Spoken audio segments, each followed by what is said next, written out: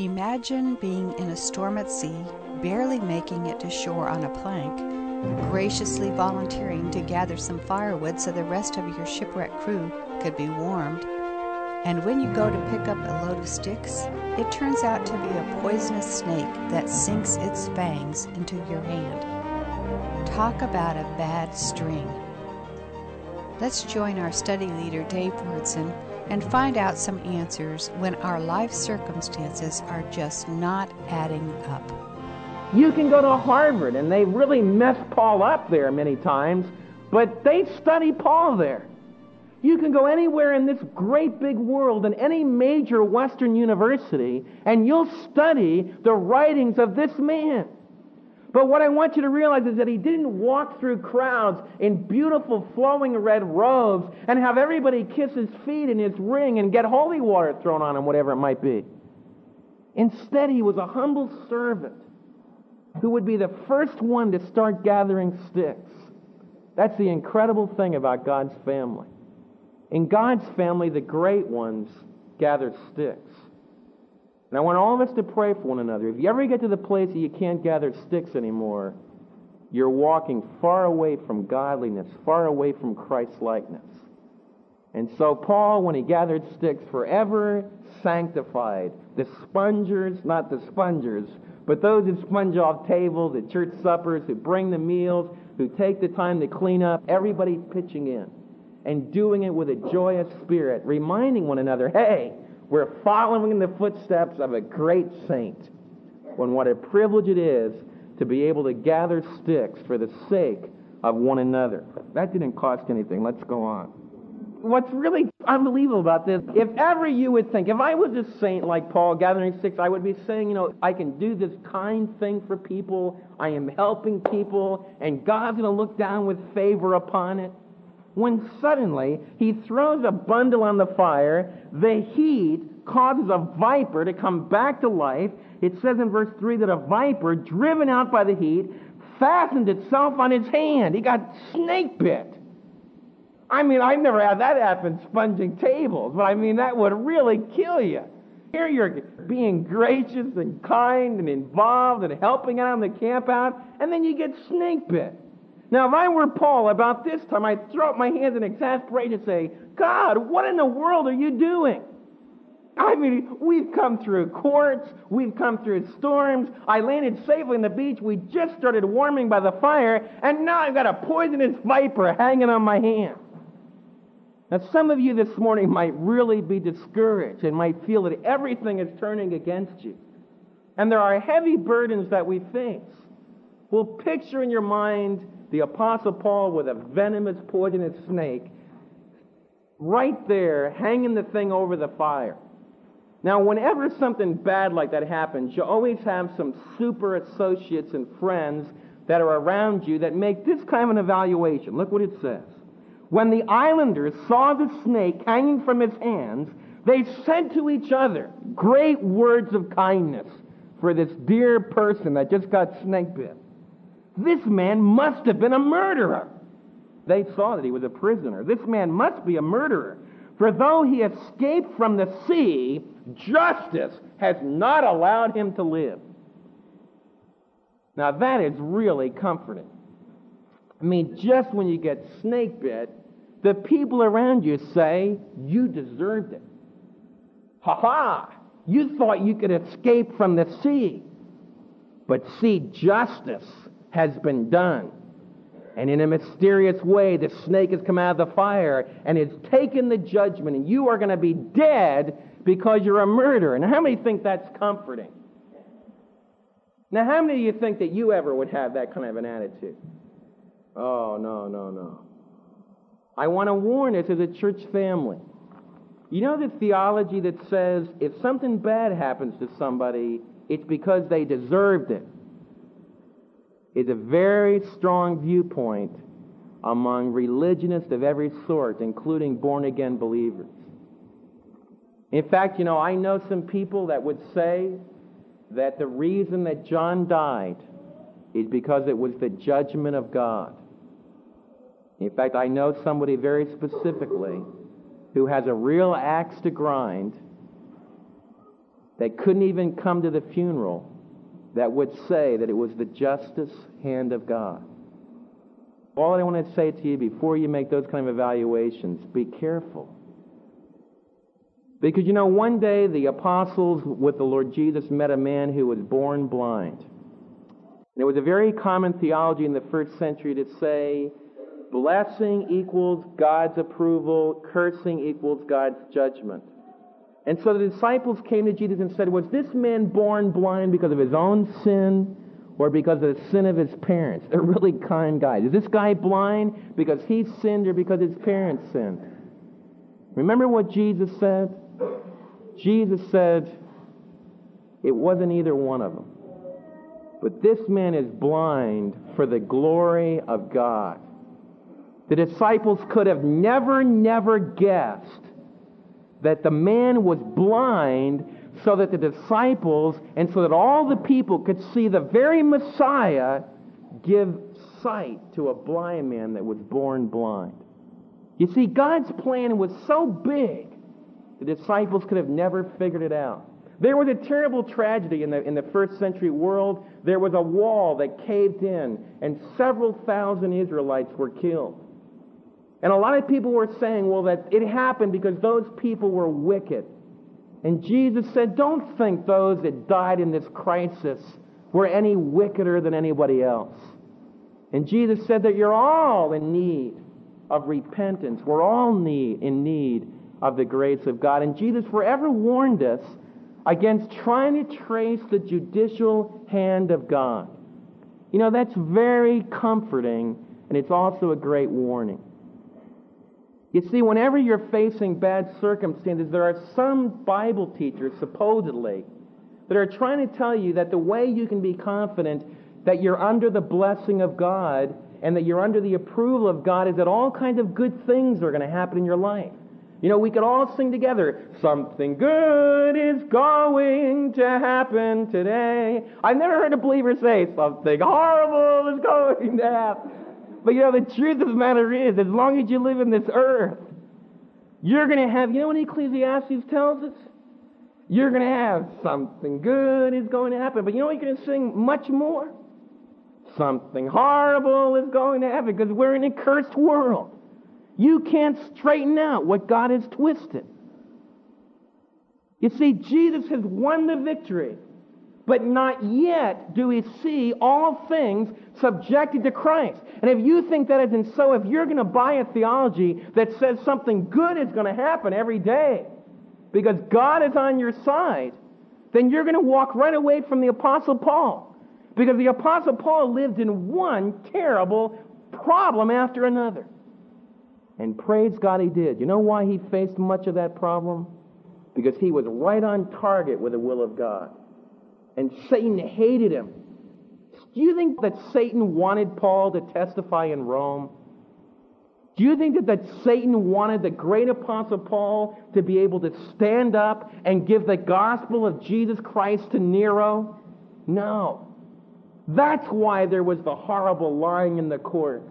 That's why the prince of the power of the air demolished the ship with a storm. That's why the snake, reminding us once again, Jesus earlier in Luke said, I saw even the scorpions and the snakes under the control of the Lord Jesus ultimately, but yet he attributes it earlier in the Gospel of Luke to satanic attack. What we need to understand is that in the spiritual side of things, we are in a tremendous warfare. And it's very hard to figure out exactly what's happening in that warfare. But one thing we need to understand very clearly is the fact that Paul was snake bit, the fact that there was bad circumstances, did not mean he was a murderer. And if you try to read the will of God, instead of reading it by revelation, by reading God's Word and opening your heart to it, if you try to read the will of God by circumstance, you'll never walk with God for long. Because circumstances don't add up. When John died, I get a telephone call. Everything is great. The doctor says it was a glorious success. He's going to be fine. A lot of you that were here that Monday night at a meeting were having praise God with us. I go home, I was sleeping like a rock. I was relaxed. 4:30, Mary's father calls. David's not going to make it. He's going down quick. His blood pressure just won't hang on there. And I knew on the first telephone call, that's it. You know, I called a lot of you to pray, but I could tell him, I know Mary's dad well. He doesn't call. I knew it was probably it. And yet you pray with great anticipation. You pray with great belief, believing it can still be all right, because God has the power to do that, and God can do that. Sometimes God does do that. But then Mary's father took a few steps away from John's bedside, and he's talking to his next son, Frank. And Frank said, well, Dad, how's it going? And Mary's dad said, it's not going well. In fact, Frank, he's gone. And the monitor goes straight, and John's in eternity. And my whole week, and Mary's week, and everyone else's week, and for years to come, we're influenced by that. That's the biggest snake bite there is. You see, death is the greatest enemy that there is in this life. And it hasn't been totally vanquished yet. Satan still has tremendous power in that. There's tremendous feelings of gloom. Some of you are wrestling with elderly parents and these kind of crises and terminal illnesses, whatever it might be. And there's tremendous emotions that come over us of anger and frustrations and why. And God says you're not going to understand it all. We're not. But He says if you look up, you'll never figure out the hand of God. But if you look up, there is a Savior there. And that's the great choice of faith. When I got the word that John died, my first response is, I don't want to speak again. It's the way I felt. I felt like, Lord, you answered so many prayers. That I was rejoicing in the peaceful hand of God over things. And then like a sledgehammer, zap. And you see, what made it so hard this time, we've already gone through it. I knew what it was like to lose a son with that family. We just walked through that scenario. That's the way you feel. And the Lord knows that's the way we feel. And what we need to realize, rather than saying, well, it's the judgment of God, we need to realize that we're not going to be able to understand it all. And that in this life, we're still in a cataclysmic struggle between the laws of sin and death and the powers of righteousness.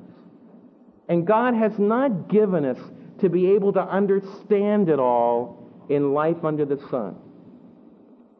Don't join with the natives and say that because there's judgment, because there's bad circumstances, because there's snake bites, we must be out of the will of God. What I want to challenge you to realize is sometimes you're more in the will of God with a snake hanging from your hand than at any other time in your life. And what the Apostle Paul did is he shook the snake off into the fire and went right on with his business.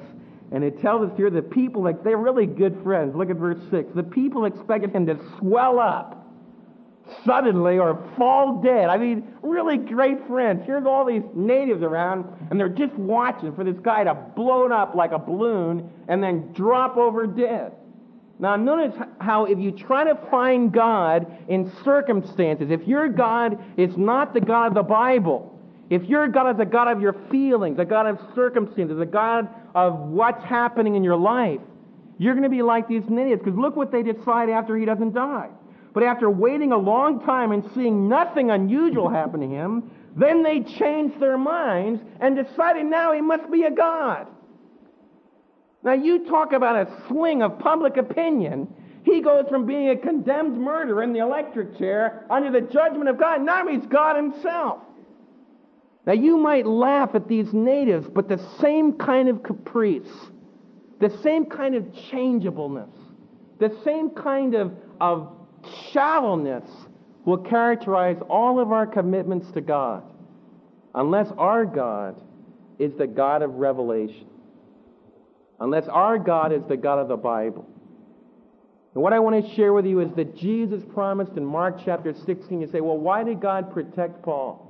And if you look at Mark 16, God says, I will give signs that will accompany those apostles, and they will be able to be bitten by snakes, They were not Kentucky snake handlers.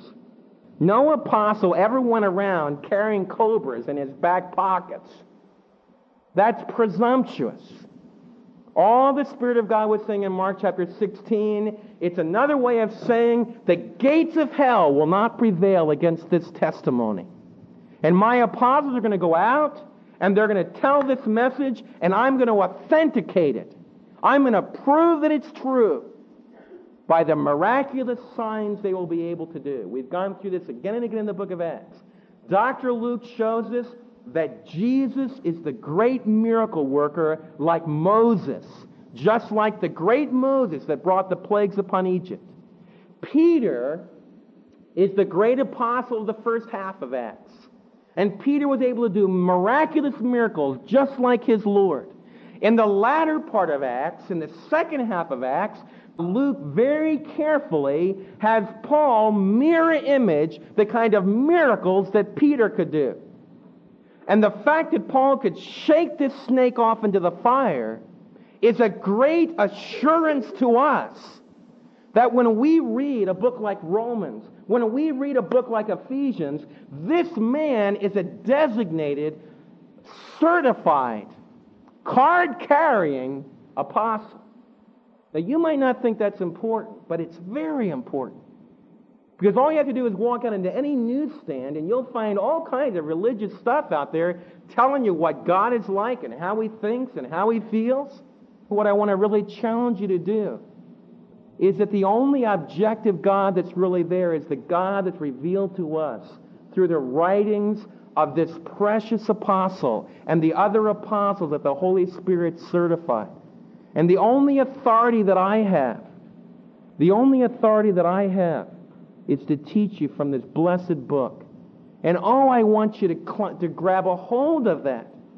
Because we live in a day where God's sheep, where the Lord's precious family is so vulnerable. I mean, we have preachers that stand up and claim they have the gift of being able to handle snakes and do great miracles. What follows from that? If I have that kind of power, then the very next thing I have to tell you is this is what God says. And you see what happens to a whole group of believers if the power starts to reside in me and what I can do and what God authenticates through me, then you're going to be trapped in error and deceit. But instead, the Lord has set us free. And every one of you in this room just about have the Bible in your lap.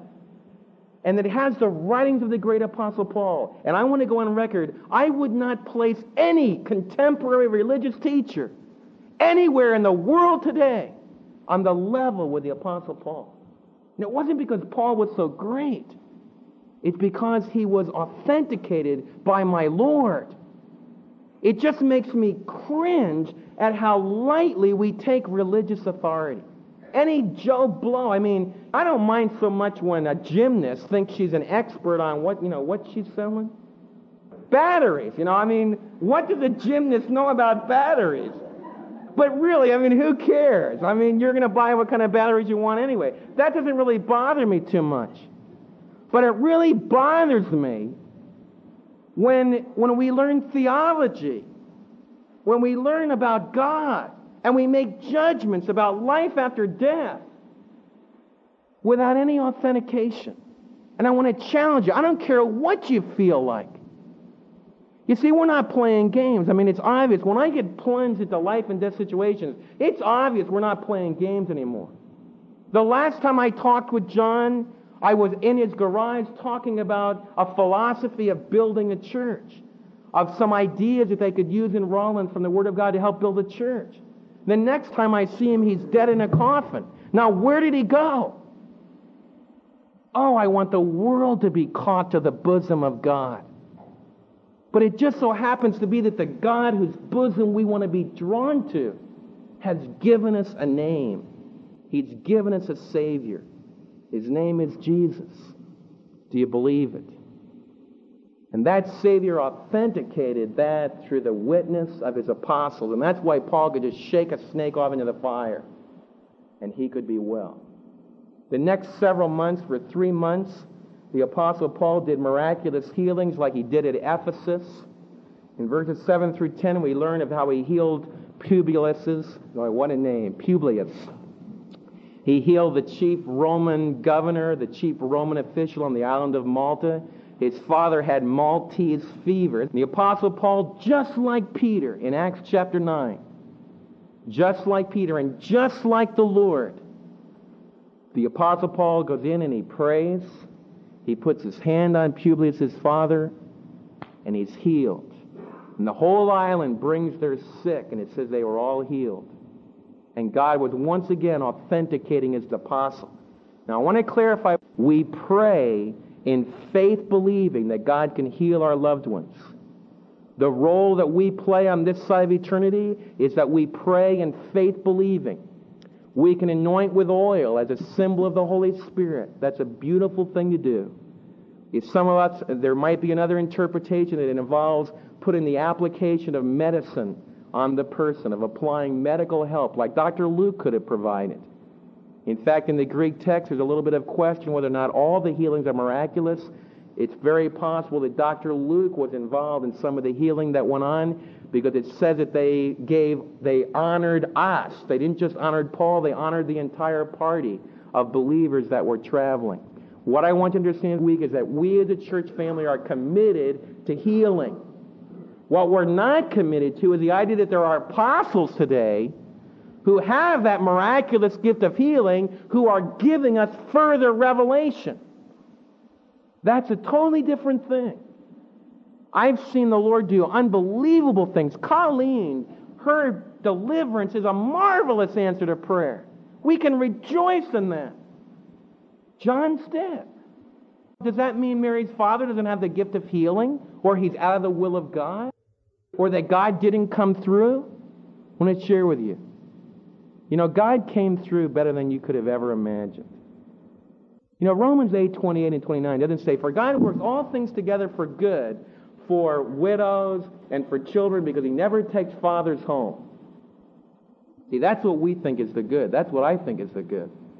When I pray, Lord, it's good for John to be here, to take care of his family, to keep making the payments on his house, to be able to build up his medical practice, because that's all that I can see. But that's not what God considers good. Romans 8:28 and 29 says, "For God works all things together for good to those that love God, to those that are called according to his purpose. For those he called, those he also justified. For those he justified, those he also glorified." And he wants to make them conformed to the image of his Son. Look at that passage again. You know what God says is the good? For us to become like Christ. And I want to share with you, on this side of eternity, the whole thing was a mess. It looks totally scrambled eggs. You know, why did we go through a good surgery? Why didn't God take him there? Why did the doctor say everything was all right? Why didn't he die in the surgery? You know, why didn't God do this and do this and do this? There's no answer to those questions. But you know, the question is, did God do the good? Yes, God did the good. Because the good is for us to become like the dear Lord Jesus. And John is like the dear Lord Jesus today. And that's good. That's good in a way that I'll never understand. You know what faith says? One of the most comforting things that Mary's dad received was from Joshua. See, Joshua likes to talk, and I won't tell you where he likes to talk, but you can guess probably where he likes to talk. And Joshua really wanted another baby brother for Christmas. And that might seem like, that's not such a great gift for Mary and I, but, you know, we feel we've done our duty in replenishing the earth and being fruitful and multiplying. But Joshua really wanted to have another baby brother. Janae just doesn't quite fill the bill. You know, she's getting too big. And so Joshua was reminiscing on, you know where, and he was saying, well, I didn't get my baby. Christmas came and went, no babies. You know, Santa Claus just didn't come through, you know. So Joshua was sitting there, he said, he said, I didn't get my baby, but my baby is with Jesus. Because Jesus wanted him there. And then he said this, that's just the way it is. You know, that's it. Eventually, that's what faith has to say. That's just the way it is. Just the way it is. On Truth Encounter, we are committed to helping you examine for yourself the tried and tested Word of God recorded in the Bible. In today's passage, we observe Paul's credentials as an apostle you can trust. Read his writings, Romans, Ephesians, Philippians, and the rest of his New Testament epistles, and you will discover the meaning of Christ for your life today. We pray God has used our study to help whet your appetite to feed on God's Word for yourself, and remember that bad circumstances are not necessarily proofs of God's disfavor.